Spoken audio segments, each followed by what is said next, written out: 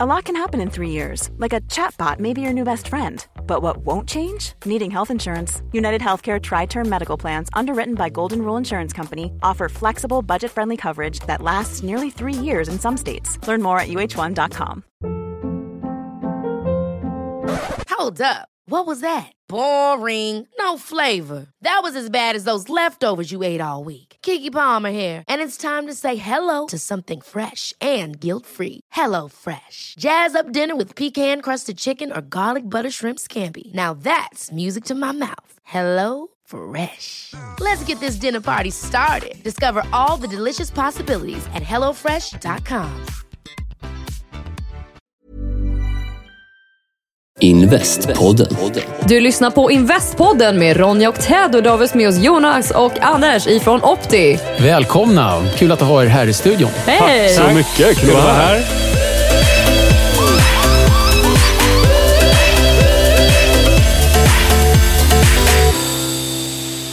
Ja, ni får visa att ni är exalterade. Fast de såg exalterad ut tyckte jag. Det var mer... Jag satt och väntade på er min cue snart. Ja. Min cue. Go. Nej, men du, alltså jag har haft att göra lite mer nu. Och ni är ju som Piff och Puff på riktigt. Så jag har aldrig sett er så hålla tillbaka överhuvudtaget. Ja, ni som lyssnar nu, ni vet redan vad ni liksom har gett er in på här. Vi ska prata om robotrådgivning, men det här blir robotrådgivning med tempo. Men vi börjar liksom från början så här.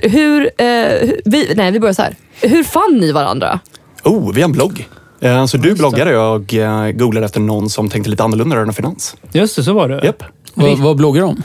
Jag bloggar om någonting konstigt som heter egentligen hur man bygger en portfölj av värdepapper på bästa sätt. Riskparitet kallas det utomlands, eller risk parity. Så.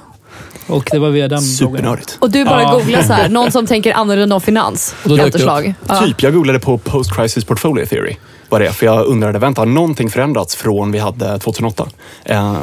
Och då hittade jag Anders. 2008 var ett enormt börsfall som drabbade i princip hela världen. Så. Jo, tack. Vi börjar redan med att sätta upp så här all the dark spaces. Men du så här, skickade du ett fanmail? Eller liksom, hur började, gud vilken fin blogg du har, eller vad skrev du? Liksom? Jag vet inte, mejlade eller ringde jag? Nej, du mejlade. Jag tyckte jag reagerade på bra mejl, det var någon som hade tänkt till, och det var klart att vi skulle träffas liksom. Kul. Men då föreslog du så här direkt att bara, jag skulle vilja träffa dig, du verkar kul. Eller vad skrev du? Jag kommer faktiskt inte ihåg, måste jag erkänna. Klart, Men jag var nog jäkla nyfiken, för hade du mycket bra grejer där. Ja, kul att du gillar det.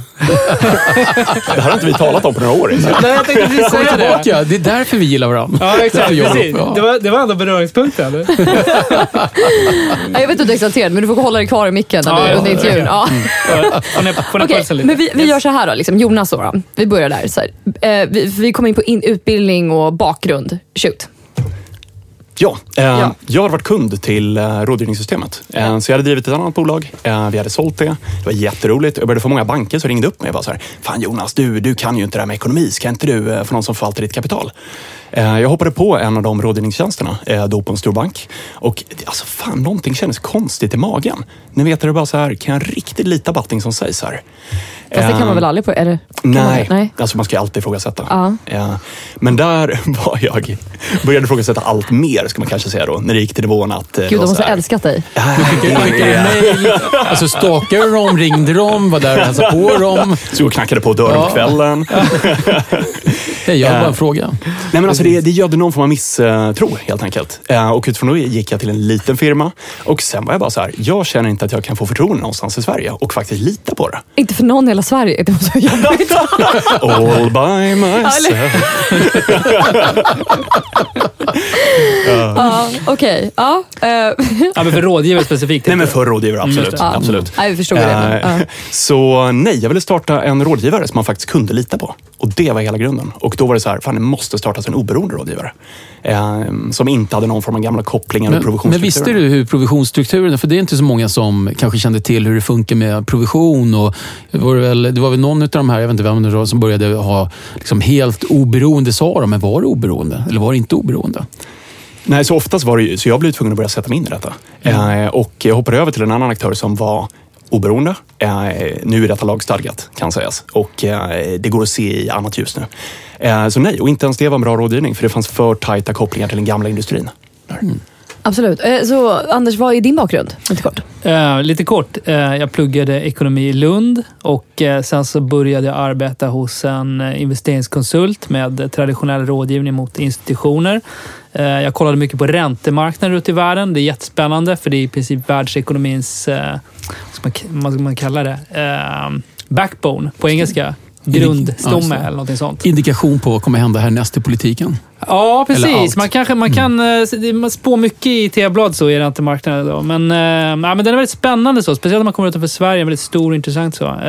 Och sen efter det så sa jag upp mig och startade ett eget litet bolag. Och så arbetade jag med det i några år. Hade du institutionella kunder också eller var det andra typer av kunder? Ja, precis. Både det och sen också egentligen rådgivare som ville lägga ut sin analys skulle man väl kunna säga också. Så fokade med på sälj och sen så någon annan som gör siffrorna och rådatan liksom. Men alltså du fokade på sälj? Nej, utan jag var den introverta som fokade på siffrorna. Det är det jag tänkte för. Okej, ja men då så. Exakt. Det är egentligen inte dig handsvett bara liksom tankar och gå ut och säga nej okej. Eller lite grann. Ja. Och sen så började du skriva en blogg då, eller? Ja, precis. Eller jag har alltid tyckt det är kul att skriva och uttrycka mig i skrift så liksom. För mig så är det lite så här, många poletter trillar på plats när man skriver ner någonting liksom. Så jag skrev helt enkelt om någonting som jag tyckte var bra. Och jag vet inte, på något sätt försökte jag få andra att förstå att det var bra liksom. Och sen så förstod Jonas att det var bra och så träffades vi. Det är den enkla naiva historien. Nej, men det är jättefint, det är som en kärlekshistoria. Ja, men absolut. Det här är ju som ett äktenskap kan man definitivt säga. Ja, herregud, när vi hade telefonkonferens, det är 100% äktenskap. Ja. Det tycker jag är så gulligt för det är liksom så här, dels så creddar ni varandra och sen så avbryter ni varandra och det spelar ingen roll och sen så avslutar ni sen varandras meningar utan att veta om det. Det är jättefint. Ja, men vi är nog ett bra team alltså. Det är vi garanterat. Får spä på dem. Så varje år så gör vi en resa med bolaget. Första året så kom vi till ett hus vi hade hyrt nere i Frankrike och vi insåg att det är en säng. Okej, nu vet jag vad du ska. Okej. Det är där vi går. Okej, Jonas, berätta. Jag lämnar storyn här. Nej, men en säng var så här fascinerande bred, men den delade du och jag på en vecka. Absolut, det var inget snack om saken. Du tog täcket med sig. Ja, precis. Det ryktas om det. Alltså, det har man inte koll på själv hur man agerar i sömnen. Den enda indikationen man får är från sin liksom, omedelbart närmaste familj. Men där fick man ett kvitto på att man faktiskt... De high-fivar precis i studion. Men det var ju inte ambitiöst att första resan gick hela vägen till Frankrike. Jag trodde du skulle säga typ Åmål eller någonting. Hur långt räckte kassan liksom? Alltså det är förvånansvärt billigt. Det är inte så dyrt. Jag tror vi hade totalbudget 12 000 för hela första resan. 10 dagar. Då var det ju fantastiskt bra liksom. Absolut. Så det är inte särskilt dyrt för dig. Så. Och sen så fick senaste resan då? Spanien, sydöstkusten. Ja, ni avancerade. Ett helt land ner. Ja. Precis. Okej, men just det, för vi här pratar robotrådgivning också. För ni driver ju Opti. Ja. Det är det ni gör. Och vad är Opti för någonting? Absolut, så Opti är en oberoende robotrådgivare som funkar direkt genom en app. Och i praktiken är det alltså använda en app för att få bättre ekonomi. Punkt. Cool. Ja, då så, kort förklarat. Jag tyckte det var så intressant, för jag hade ju åt middag med Ann som är med i hela den här konstellationen, Angrevelius, som också finns i tidigare avsnitt av Investpodden. Jag fick min första rådgivning när jag var 18 och satt på banken och så skulle de välja fonder då åt mig. Det var lite så här, vilken riskprofil är du? Och du är ju ung så automatiskt är du låg riskprofil. Och så sa men jag vill inte alls investera i de här som ni pratar om. Jag skulle investera i det här, det här och det här och allt det var hög risk. Och då var jag tvungen att liksom signa papper som visar på att jag är nog mentalt inkompetent som inte förstod själv vilka risker jag vill utsätta mig för. Så att jag får ändå göra som de säger, men sen får jag gå hem och göra vad jag vill. Men så länge jag gjorde som banken ville på plats så var det liksom okej. Så mycket riktigt, pengarna satt i lågriskfonder tror jag hela 2 timmar innan jag flyttade runt om så som jag ville. Ja, men sen så fick jag 35% utveckling liksom på dem. Och de andra gick ner tror jag 2%. Men så jag förstod ganska snabbt att man kan ju inte lita på människan som sitter där. För den bryr sig inte necessarily om dig. Och kan inte din ekonomi? Nej. Och sen så, jag kanske ville vara högrisk och var villig att bränna allting på ett bräde, men för chansen till uppsida, för det var då 2007 när det såg väldigt bra ut innan 2008. Ja. Och sen så gick det ju sämre för alla oavsett fonder. Liksom. För jag gissar då att personen hade rätt mycket egenintresse också i att det har precis gått ner väldigt mycket kanske. Personen är rädd för att det kommer fortsätta gå ner ett tag. Och är rädd för det här var ju 2007 när det fortfarande såg fint ut. Fuck, jag har rått i mitt huvud. Ordentligt kan man då. Det är helt coolt. Men det är liksom min erfarenhet av rådgivning och insåg att man kan ju inte lita på någon. Så, men kan man lita på Opti då? Kan man det? Vi är ju en oberoende rådgivare. Och vad det egentligen betyder är att den enda vi får betalt från är dig. Vi får inga kickbacks från industrin överhuvudtaget. Vi har inga egna fonder. Superviktigt, så vi har inget eget som vi vill sälja. Och vi tittar på hela svenska fonduniverset. Så alltså, problemet i vanliga fall är att banken får betalt ungefär hälften eller rådgivaren får betalt ungefär hälften av avgifterna som du betalar. Då vill ju de driva upp dina avgifter. Det har inte vi. Vår enda avgift är vad du ser direkt i appen. För du måste ju också sätta med massa rådgivning på banken, Ted. Nej, alltså jag funkar inte så bra med rådgivare generellt sett. Men, you and me both. Ja. Men jag är faktiskt inte så förvånad där, tror jag. Nej. Men jag känner igen med det som du beskrev, Ronny. Att alltså när man har varit det så är det ju någon generell riskprofil och svårt att välja. Då. Men en sak som man pratar om väldigt mycket därifrån jag kommer, det jag har gjort då, det är ju att den som man får råd utav också har skin in the game. Och då kan man ju tänka sig då att i ert fall så är man oberoende, vilket också är en otroligt viktig del och transparent. Men på vilket sätt då? Jag tänker om jag är kund hos er, har ni också skin in the game här? Alltså vår främsta intressekonflikt, det är att vi vill ju fortfarande att du ska investera hos oss. Ja, just det. Ja. Men det är ungefär det enda. Det är det enda. Men jag tänkte mer liksom, investerar ni själva? Så att om jag investerar 100 spänn, investerar ni 100 spänn i samma typ av algoritmer? Jag säger inte att ni ska göra samma saker, men har ni hela era besparingar investerade i Opti till exempel? 98%. Ja. Ja, men det är skin in the game, eller hur? Absolut. Det visar ju verkligen att vi tror på det, så vi lägger in våra pengar här också. Nassim Taleb skulle vara stolt.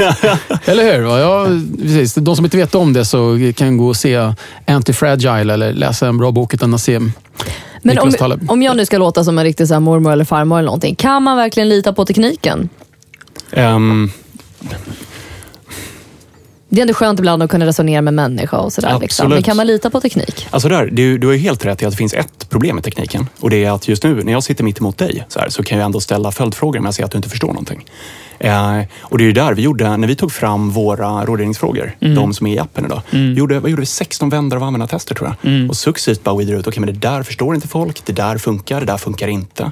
Så det var ju så många vändor för att verkligen etablera någonting som vi vet att det här förstår man. Och där skulle jag säga att den stora bristen är. Stora fördelen. Annars litar man på tekniken. Är det ju, jag tycker det är superviktigt att alltså, datorer får hjälpa till men inte styra i det fallet. Datorer ska göra vad de är väldigt duktiga på, vilket typ i vårt fall, och hjälpa till att granska nästan 4 000 fonder på en daglig basis. Göra massor av beräkningar. Exakt.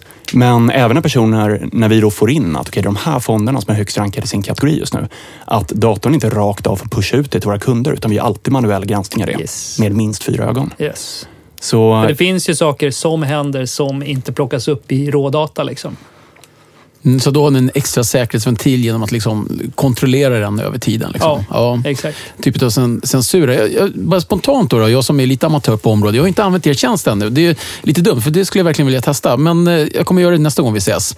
Men jag tänkte på Morningstar var de första att liksom börja ranka fonder och sådana saker. Är det här mer som en typ av Morningstar för automatiskt då? Eller, och sen så i slutändan så väljer man om man vill investera själv eller inte? Eller hur funkar det? Eller jag månadssparar och sen så kommer in på rätt ställe liksom?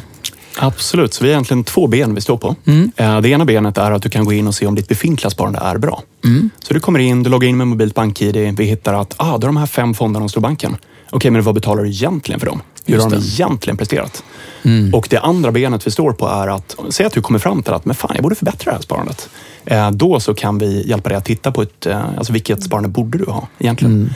Och då bygger vi en portfölj med hjälp av ungefär runt 10 olika fonder. Och de är utvalda så att du vet hur du sitter i en båt och vågorna bakom båten går emot varandra och liksom tar ut varandra i mitten. Just det. På precis samma sätt kan du labba med fonder så att deras olika risknivåer kan ta ut varandra. Så att du kan sänka risken helt enkelt utan att behöva sänka avkastningen. Och det är det som är en bra portfölj och det är det som Optis portfölj gör. Det är grymt. Sänka risken utan att sänka avkastningen. Hur gör man det? Magi. Ja, magic. Matematik. Ja, precis. Det är det enkla svaret. Att investera i sådana saker som inte nödvändigtvis går åt samma håll hela tiden bara. Det man kallar för att de är okorrelerade. Ja, precis. Eller mindre än perfekt korrelerade duger liksom. Har ni sprungit in i några lagliga eller liksom så här legal issues med det här? Eller var det bara att köra på för er del? Alltså, vi är ju ett värdepappersbolag. Så när vi började titta på detta i 2014 så, mitt mest ringda nummer under den sommaren var Finansinspektionen. Jag hade Finansinspektionen på speed dial på 3:an. Jag tycker all vår kommunikation... Vad fan är det för telefon, Jonas? Men vadå, inte du också en 3310? Jo, det är ju för sig sanning. Ja. Men hur är det att deala med Finansinspektionen? Alltså, är de sköna eller? Alltså det är inte det coola att säga, men jag tycker att all den kommunikation vi hade med dem var super. Jag håller med. Men det är ju grymt ju. För de som lyssnar kan ju bli väldigt... ibland när man pratar Finansinspektionen så kan det kännas väldigt läskigt stort. Jag vet inte om jag känner för att jag skulle vilja ringa dem och bara deala med saker om jag ska vara ärlig. Alltså de värnar ju väldigt mycket om konsumenten, vilket är jättebra. För det finns mycket av industrin som inte gör det. Och så länge du då håller på att starta någonting som också värnar om konsumenten. Alltså, liknande värderingar. Ja. Exakt, då var det medvind. Det är grymt. Men så ni hade inga legal issues? Det var bara, du fick ringa dem väldigt mycket, väldigt ofta och sen så blev det lugnt eller? Nej, men den legal issue, om jag bara säger lite fort, det var ju att det tog ju väldigt lång tid att få tillståndet. Verkligen. Så första åren jobbade vi bara med legal issues. Liksom. Att få tillståndet på plats kräver ju en enorm investering i tid och pengar och massor av spaltmeter förklara vad man tänker göra i värdepappersbolaget. Så du är nästan hobbyjurist nu också? Nej, men lite så. Alltså, mycket EU-rätt liksom. Och hur det, nu är det ju lite skönt på sätt och vis, för att nu har vi ju fått en ny finanslagstiftning i Sverige i med MiFID 2, där bland annat det här med oberoende inskrivet i lag, vad det innebär. Så man kan inte kalla sig oberoende om man inte uppfyller ett visst antal kriterier. Så nu är liksom spelreglerna mycket tydligare än de var för bara ett år sedan, för då var det väldigt mycket som var uppe i luften. Vad skönt för er. Så stora grejer måste ju vara transparensen ni bidrar här, eller hur? Alltså, det är ju en otrolig transparens och speciellt om en ny lagstiftning också, att det blir lite lika villkor. Ja, absolut. Det blir något tydligare för folk, så här, vad man betalar för. Och... Ja. Får ni feedback från kunderna som säger så här, härligt, äntligen liksom, så man får se vad som händer? Jag skulle säga att vi får rätt mycket feedback både från kunderna och från fondbolagen. Ja, vad kul. Och vad säger fondbolagen? Ja. Det beror på vilket fondbolag det är. Jag förstår, okej. Och det leder mig lite på, så tydligen någon av er riskar livet på Stureplan varje gång. Oj då. Är det Jonas kanske? Nej, gud. Där bör ju sägas att... nej, men med detta, Anders. Ja, kanske lite så. Nej, men så här, det finns ju väldigt många fonder i Sverige. Och alla de fonderna är kanske inte nödvändigtvis bra. Alltså vi har ju ingen så här förkärlek för någon typ av fonder. Vi har ett par kriterier som vi tycker är viktiga om man ska investera i en fond. Och så applicerar vi det på liksom 3000 olika fonder. Och sen har inte vi någon sån här bias mot vilket fondbolag som erbjuder de fonderna. Men det är ju långt ifrån alla de här 3000 fonderna som vi tycker är bra. Vi tycker väldigt få av dem är bra, om jag ska vara ärlig. Och det är kanske inte den populära åsikten hos alla fondbolag. Verkligen inte. Och vissa fondbolag tillhandahåller betydligt fler än bra, eller i andra fall betydligt fler än dåliga. Men alltså, går ni dit och knackar på dörren och säger till dem att hörni, vi tycker inte ni är så bra? Eller liksom... De brukar nog hitta oss. Ja, de hittar er. Ja. Och de bryr sig, blir det någon typ av officiell ranking då? Eller så att de säger, nu har rankat oss fel? Eller vad? Så vi har ju en topp 3 inom varje kategori och vi har, vad är vi uppe i, 86 kategorier? Ja, minst. Ja. Så man kan ju se om man ligger i topp 3 eller inte. Och efter det så kan du ju även gå in och se, okej, men vad tycker vi faktiskt om din fond? Och där lyfter vi upp en del saker som att, okej, men du har valt ett index som inte är representativt. Vilket egentligen betyder att du försöker säga att du är jätteduktig, men du har satt ribban jättelågt. Och vi visar ju på sådana saker också, och det är inte alltid populärt. Nej, för det blir för transparent liksom. Exakt. Folk vill inte få information om vad de egentligen är. Och alltså, om du är... Det är som att få en utvärdering i skolan från läraren som man inte tyckte om kanske. Människor uppskattar regel. Fondbolagen kan vara lite mer så här, vilket jag förstår. Alltså, man har lagt ner mycket tid på att bygga någonting. Fast nu är vi pratar om rådgivning nu, men vi måste gå tillbaka i historien. Vad började det här med rådgivning någonstans? Vad vi vet, vad vi kan googla fram. Alltså, jag tror nog mer relevant fråga att rådgivning kan ju bara komma när det började finnas 3 saker. Det ena är att det måste finnas människor som kan investera. Så alltså, det måste finnas ett kapital att investera. Det andra är att det måste finnas något att investera i. Aktier och obligationer. Och sen måste det finnas marknadsplatser. Hey, it's Paige DeSorbo from Giggly Squad. High quality fashion without the price tag. Say hello to Quince. I'm snagging high-end essentials like cozy cashmere sweaters, sleek leather jackets, fine jewelry, and so much more. With Quince being 50 to 80% less than similar brands. And they partner with factories that prioritize safe, ethical, and responsible manufacturing. I love that. Luxury quality within reach. Go to quince.com/style to get free shipping and 365-day returns on your next order. Quince.com/style. I'm Sandra, and I'm just the professional your small business was looking for. But you didn't hire me because you didn't use LinkedIn Jobs. LinkedIn has professionals you can't find anywhere else, including those who aren't actively looking for a new job, but might be open to the perfect role, like me.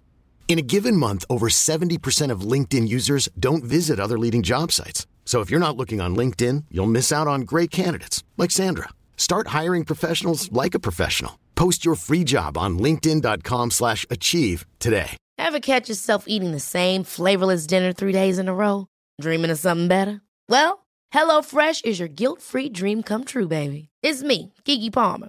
Let's wake up those taste buds with hot, juicy pecan-crusted chicken or garlic butter shrimp scampi. Hello Fresh. Stop dreaming of all the delicious possibilities and dig in at HelloFresh.com. Let's get this dinner party started.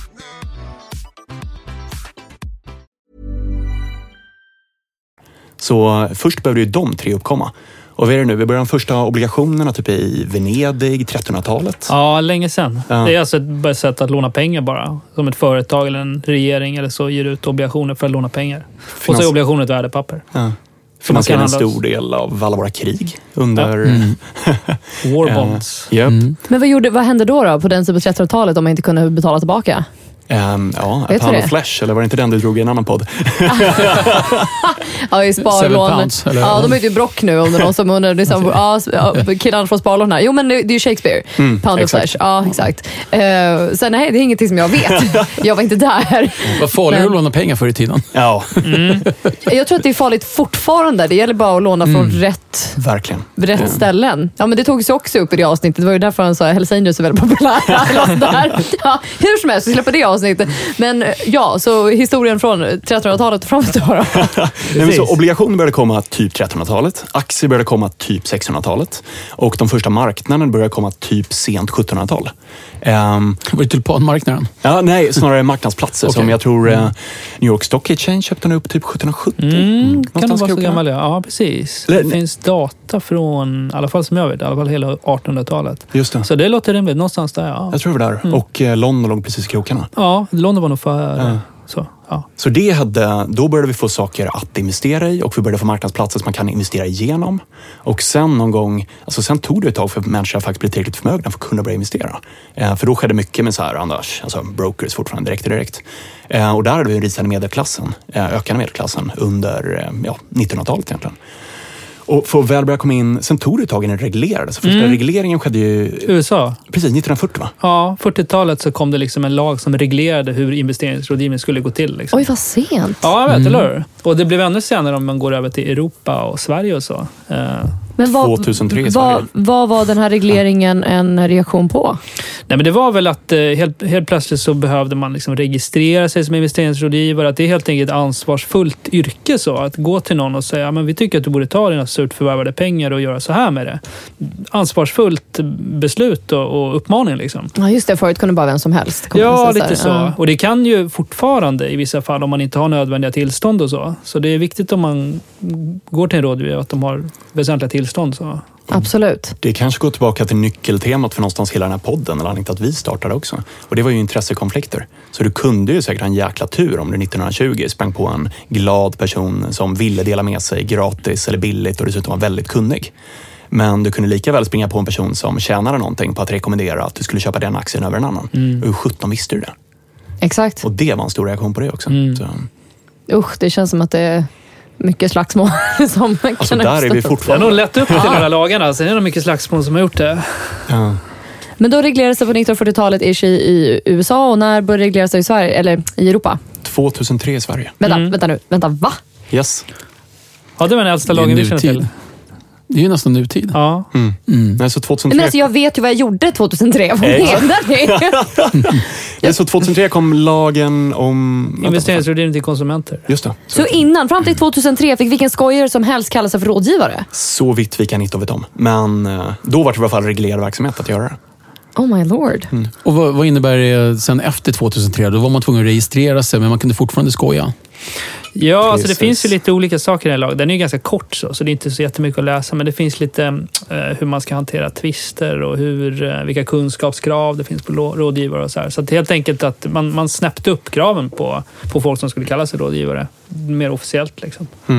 Och det var ju bara nu egentligen tills i år när det där tajtades till så pass mycket. Så att det är först idag som vi går att tala om oberoende rådgivning. Och det har aldrig gått att göra innan. Nej, precis. Så. Och det här yrket har ju tajtat sig på många andra sätt också. Det är inte bara med oberoende mot icke-oberoende. Det är också det här som du nämnde, det här med transparensen, om avgifter till exempel. Och, det är ju jättestort, alltså hela den biten. Och det har ju även varit för försäkringsrådgivare och alla möjliga. Man har ju alltid, eller jag har i alla fall undrat, liksom, undrar hur mycket de får egentligen och hur mycket kan jag lita på det här? Ja. Framförallt när de ringer och så här, du Ronja, det har kommit en jätteny spännande fond som jag tycker att du ska... och sen så lägger de alltid på, och det är en no-brainer. Ja, nej, den brukar man köra. Men däremot så här, det här är ju en möjlighet man inte vill missa. För du vet, det kommer ju stänga här va? Om 2 veckor, så du har ju bara ungefär 10 dagars betänketid här va? Lägg på. Ja, lite stress också. Precis, det är precis. Det var dina 3 poäng till att lägga på. Ja. När man har klickat in de 3, då lägger man på. Ja. Eller om någon ringer och vill erbjuda, skulle jag säga. Att någonting finansiellt. Ja. Lägg på. Lägg på. Alltså. Lägg på. Ja, de hade ringt nu på några år. Jag vet inte varför. Nu vågar de inte längre. Nej, men jag tror att det var faktiskt att jag gick in i en fond som sen brakade. Just det. Och det var nog lite jobbigt. Och jag tror att det var väldigt mycket kunder som var väldigt upprörda. Så efter det så tror jag att de tar lilla lugn här med de här telefonsamtalen. Det kan det nog ha bidragit till, Så då kan inte du heller gå över Stureplan och Finanskvarteren utan att bli påhoppad. Just det. Det var inte bara jag. Nej, men jag vet inte om jag just riskerar livet. Tricket är att säga att man gått i konkurs. Skicka på gratis aktier. Ja, exakt. Oh my God.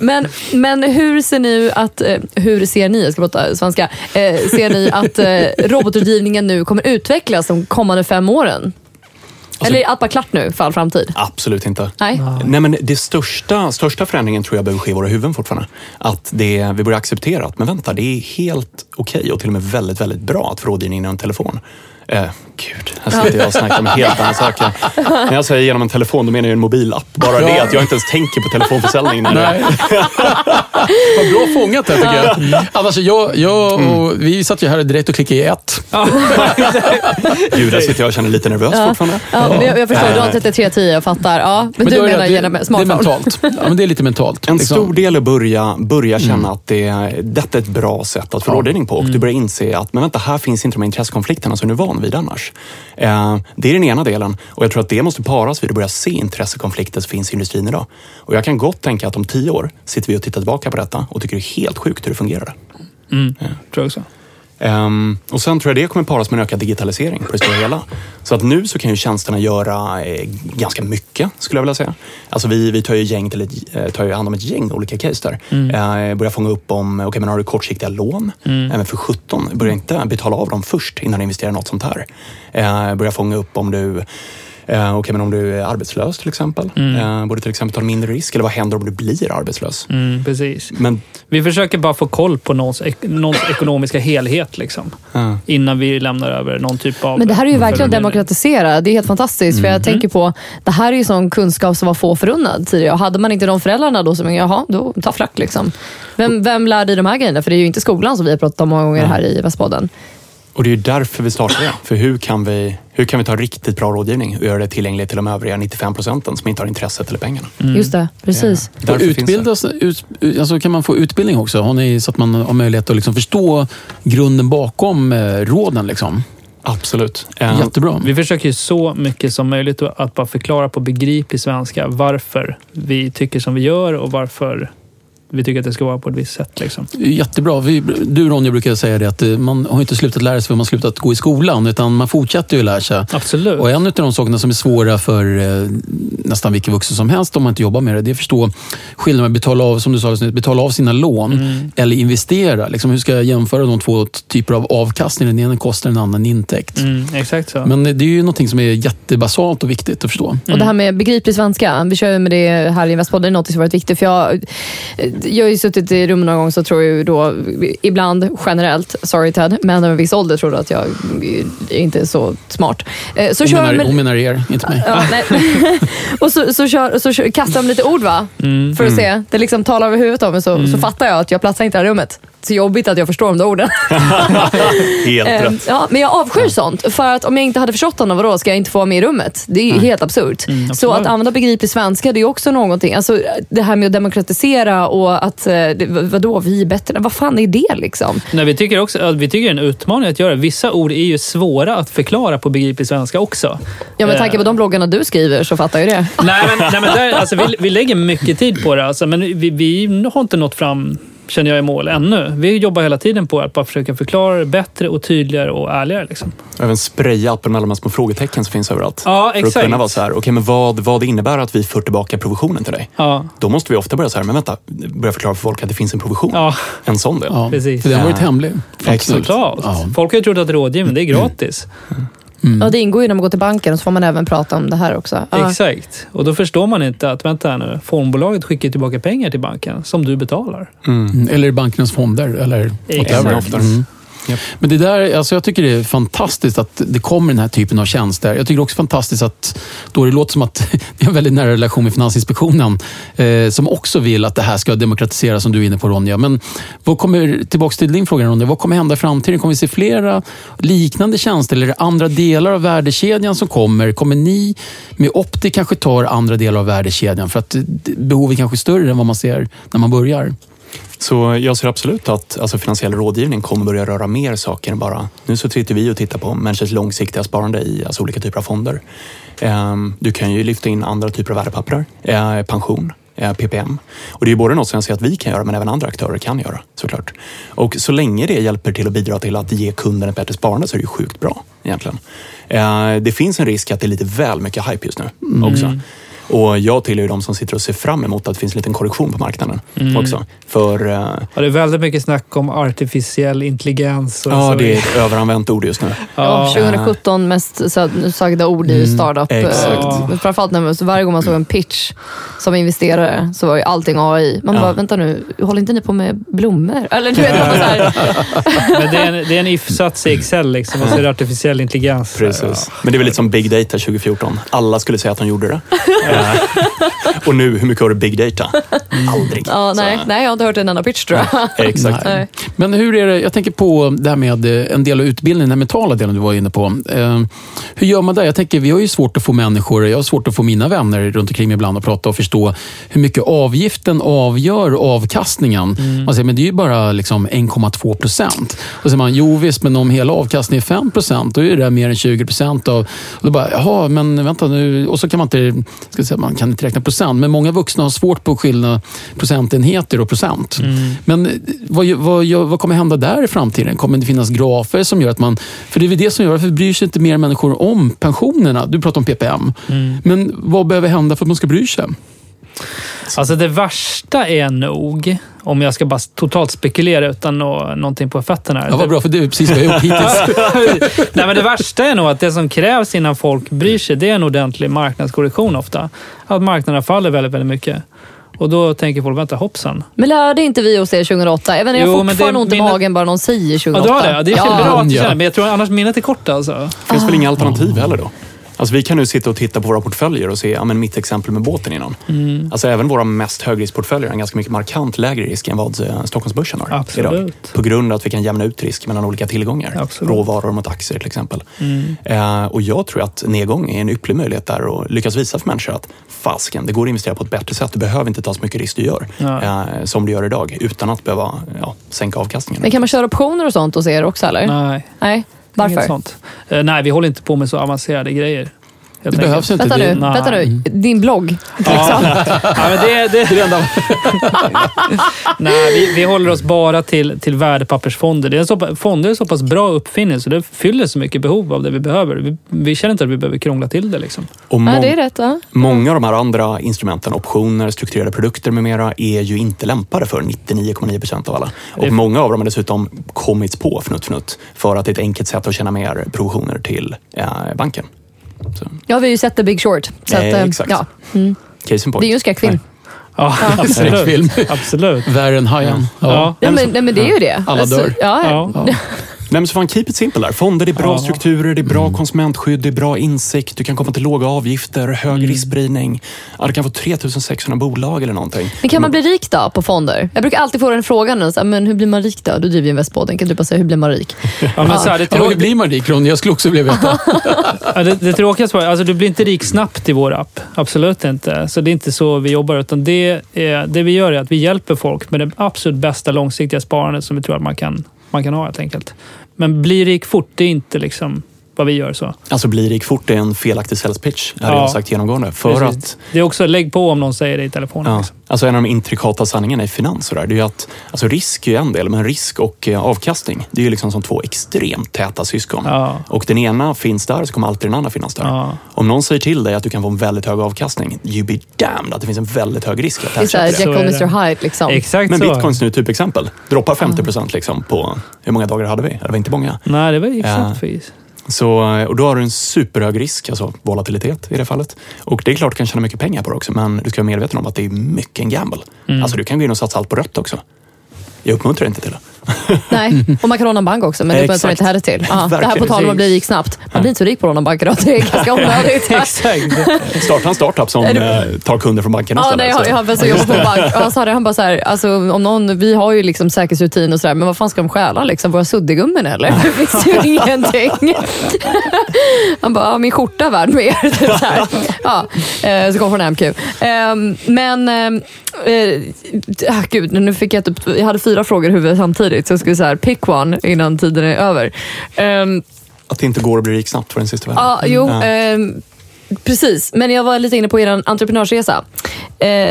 Vad har ni stött på förutom då Finansinspektionen? Men ni blev ju best buddies, så det löstes ju ganska fint. Jag ska säga så att vi har en väldigt stor respekt för Finansinspektionen. Finansinspektionen i sig är ju fullkomligt oberoende. Har de av sig på din födelsedag?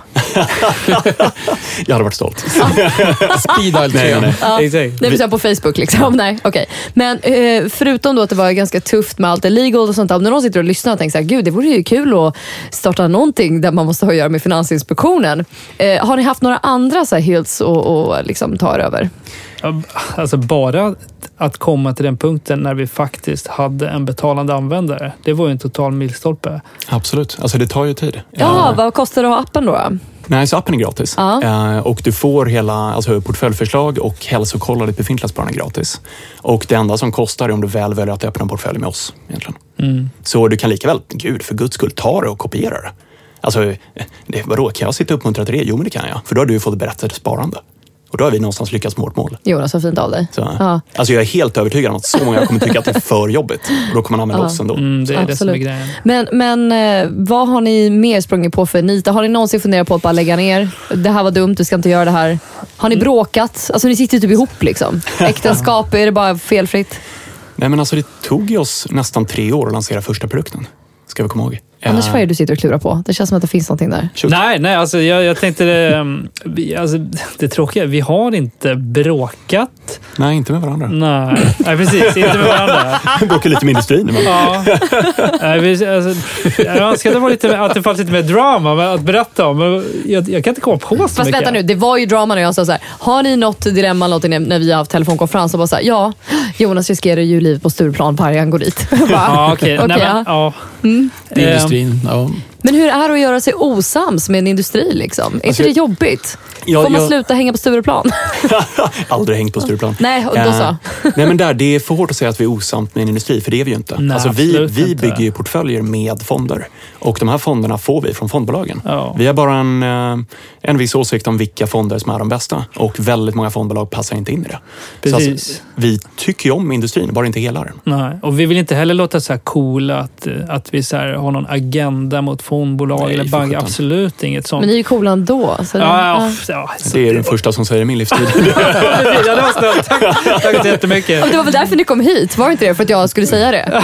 Tackar. Nej, men vi är bara superglada att det finns fondbolag där ute som erbjuder jättebra fonder så folk kan spara i. Jag tycker det är superhäftigt att ni säger det. För att jag har ju någonstans lärt mig att man ska hellre ha aktier, bygga sin egen fond och jobba, vilket gör att man blir väldigt aktiv, måste vara väldigt införstådd. Men ni ger ju faktiskt hopp tillbaka till det du var inne på, Ronja, med demokratiseringen utav sparandet. Att inte behöva kanske vara på det hela tiden. Och det är väl kanske en utav fördelarna med att leva 2018 jämfört med 1996. Eller hur? Att det här faktiskt går. Att ni har faktiskt byggt ett bolag som gör det här då? Absolut. Jag menar, vissa gillar ju att göra det som hobby. Och då tycker man det är kul och märker man att man är bra på det och har en fallenhet för det. Då ska man hålla på med det. Liksom. Verkligen. Men majoriteten av människor tycker inte att det är intressant. Vi tycker att det är fantastiskt. Vi alla ska hålla på med det. Men vi vet att jättemånga bryr sig bara inte. Och vill att någon ska sköta det. Och då vill vi kunna erbjuda dem det bästa sättet som vi vet. Hur man gör det på. Så vi försöker ju inte säga ge upp din investeringshobby. Utan snarare, gud det är så jäkla bra att du har en investeringshobby. Men för de där övriga 95%. Eller om du vill att vi ska hantera alltså, grunden i ditt fundament. Alltså grunden i ditt sparande. Men många tycker ju att det är läskigt. Exakt. Det är därför folk säger, men vilken aktie ska jag satsa på? Ja. Ja, det är ju lite sånt där, kör allting på rätt och se hur det går. Liksom. Men det är ju därför det är så läskigt egentligen med rådgivning. Jag står på en jätteintressant, kommer jag flagga för en annan podd, Rättegångspodden. Där de pratar om den här killen uppifrån Uppsala som han blev ju dömd sen då efter det här. Då kan man följa hela caset i rättegången. Men han då sa att han hade ju stenkoll på det här med valutatrading. Så han har ju råkat, det blir en kompansisk game av det hela liksom. Lurat av folk massor med pengar. För han sa att han har ju koll på det här. Det är för att folk tycker det är så läskigt att göra det själva. Så då träffar man en jättetrevlig nisse här. Och liksom, han verkar ju skön. Och här har du mina pengar. Folk gick och tog banklån och sålde sin lägenhet och allting för att ge pengar till honom. För att han kunde det här med valutatrading. Och där är det grundregeln. Om det är en person som inte, eller ett företag som inte är reglerat av Finansinspektionen, backa långsamt med händerna framför dig. Och om det är en person som inte heller har alltså oberoende, alltså för guds skull spring åt andra hållet. Ja. Det finns incitamentskonflikter där. Jag tänkte på det som ni sa, att det första som var svårt, eller verkligen fira, var liksom första betalande kund. Liksom. Och nu har ni ju massa betalande kunder. Liksom, kan ni berätta om, hur visste ni att det här kommer faktiskt funka? Vi kommer kunna flytta vidare på det här. Har ni ett sånt ögonblick när ni kom på nu? Det kommer nog gå bra trots allt. Du? Ja, alltså jag tyckte hela tiden. Så jag har faktiskt aldrig tvivlat på, om jag ska vara helt ärlig. Jag tror fortfarande att det är jättebra. Jag tror dock, jag är väldigt ödmjuk inför att det här kommer ta tid. Så det här är som att springa ett maraton. Liksom.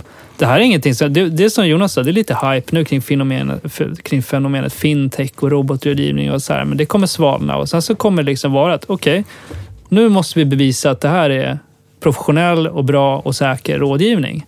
Och sen så är det bara att tugga på liksom. Men alltså, hur har ni gjort för att forma fonderna med er app, undrar jag? Har ni ringt till fondbolaget och sagt så här, hej, vi har startat en app och tänkt att här vill ni vara med. Här finns ett erbjudande ni inte kan säga nej till. Eller vad kör ni? Så ni har 2 veckor på er. Nej, vi behöver inte ens göra det. För det är ju en öppen marknad. Vi kan ju köpa oss precis vad vi vill utan att blanda in fondbolagen i det. Ja, just det. Så vi tar in massor av data och beräknar den datan helt enkelt varje dygn. Så de är med vare sig de vill eller inte? Ja, men lite så. Alltså, sen så rapporterar ju de naturligtvis sin data till en central datakälla och därifrån köper vi datan då. Och det är ju positivt för dem. Det är ju som att alltså alla fonder som vi väljer in i portföljen, det är ju essentiellt att vi ger kunder till dem. Alla fonder som är topp 3 hos oss, det är många miljarder som är granskat genom appen idag. Och vad flyttar kunderna till? Jo, de som ligger i topp 3. Så. Och hur hittar ni kunder då? Kunder hittar oss. Eller hur hittar de er? Alltså hittills, jag är lite fascinerad själv. Folk verkar tala om det. Ja. Jo, men jag tänkte det brusats en hel del om er på både i tidningar och en del artiklar och så. Men ändå har ni väl inte varit med i så många, jag tänker många startups som är startup-tävlingar och sådana saker. Men ni har liksom, som du var inne på, liksom tuggat på och gjort ert jobb och försökt göra en bra produkt helt enkelt. Och det har funkat. Och bara göra det, verkar det som. Alltså gör någonting som är förståeligt, gör någonting som är vackert, gör någonting som är ärligt. Ärligt. Människor verkar tycka om det, människor verkar förstå att det är ärligt också. Så. Oj, vilka fina slutord. Wow. Ja, men de stämmer ju. Det är det som är grejen. Ja. Jag menade inte det alls där. Vilka fina slutord. Utan vilka fina slutord. Det var alldeles så här. Ja, det var jättekul att ha med er här idag i studion. Ja, det gick verkligen fort. Ja, du ser. Ja, jag sa ju det. Det går fort när man sitter i studion. Det går fort när man är roligt. Jättekul att träffas och jättekul att ni kom hit och dela med er om resan på Opti. Verkligen. Så himla mycket för inbjudan. Det ska bli jättekul att följa er och se hur det går. Så kan vi ställa frågan sen. Vad hände om 5 år? Hur gick det liksom? Absolut. Eller hur? Och fråga om 15 också, för vi kommer fortfarande vara här då. Ja, det är helt rätt. Det är bara, vad gör jag om 15 år? Började jag tänka, det är helt rätt. Underbart. Skitkul. Men ni får ha en bra dag och så ses vi. Detsamma. Tack så mycket. Tack. Hej. Tack för att du har lyssnat på Investpodden med Ronja och Ted. Glöm inte att följa våra sociala medier, Instagram, Facebook och Twitter. Och vi vill såklart höra ifrån dig. Så hör av dig till ronja@investpodden.se. Ha det bra, vi hörs. Hej!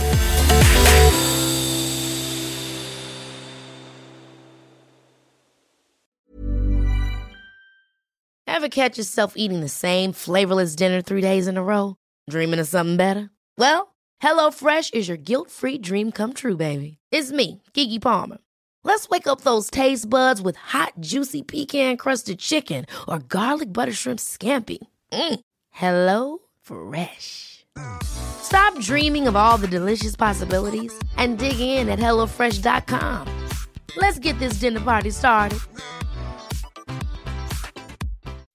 When you make decisions for your company, you look for the no-brainers. If you have a lot of mailing to do, Stamps.com is the ultimate no-brainer. Use the Stamps.com mobile app to mail everything you need to keep your business running with up to 89% off USPS and UPS. Make the same no-brainer decision as over 1 million other businesses with Stamps.com. Use code PROGRAM for a special offer. That's Stamps.com, code PROGRAM.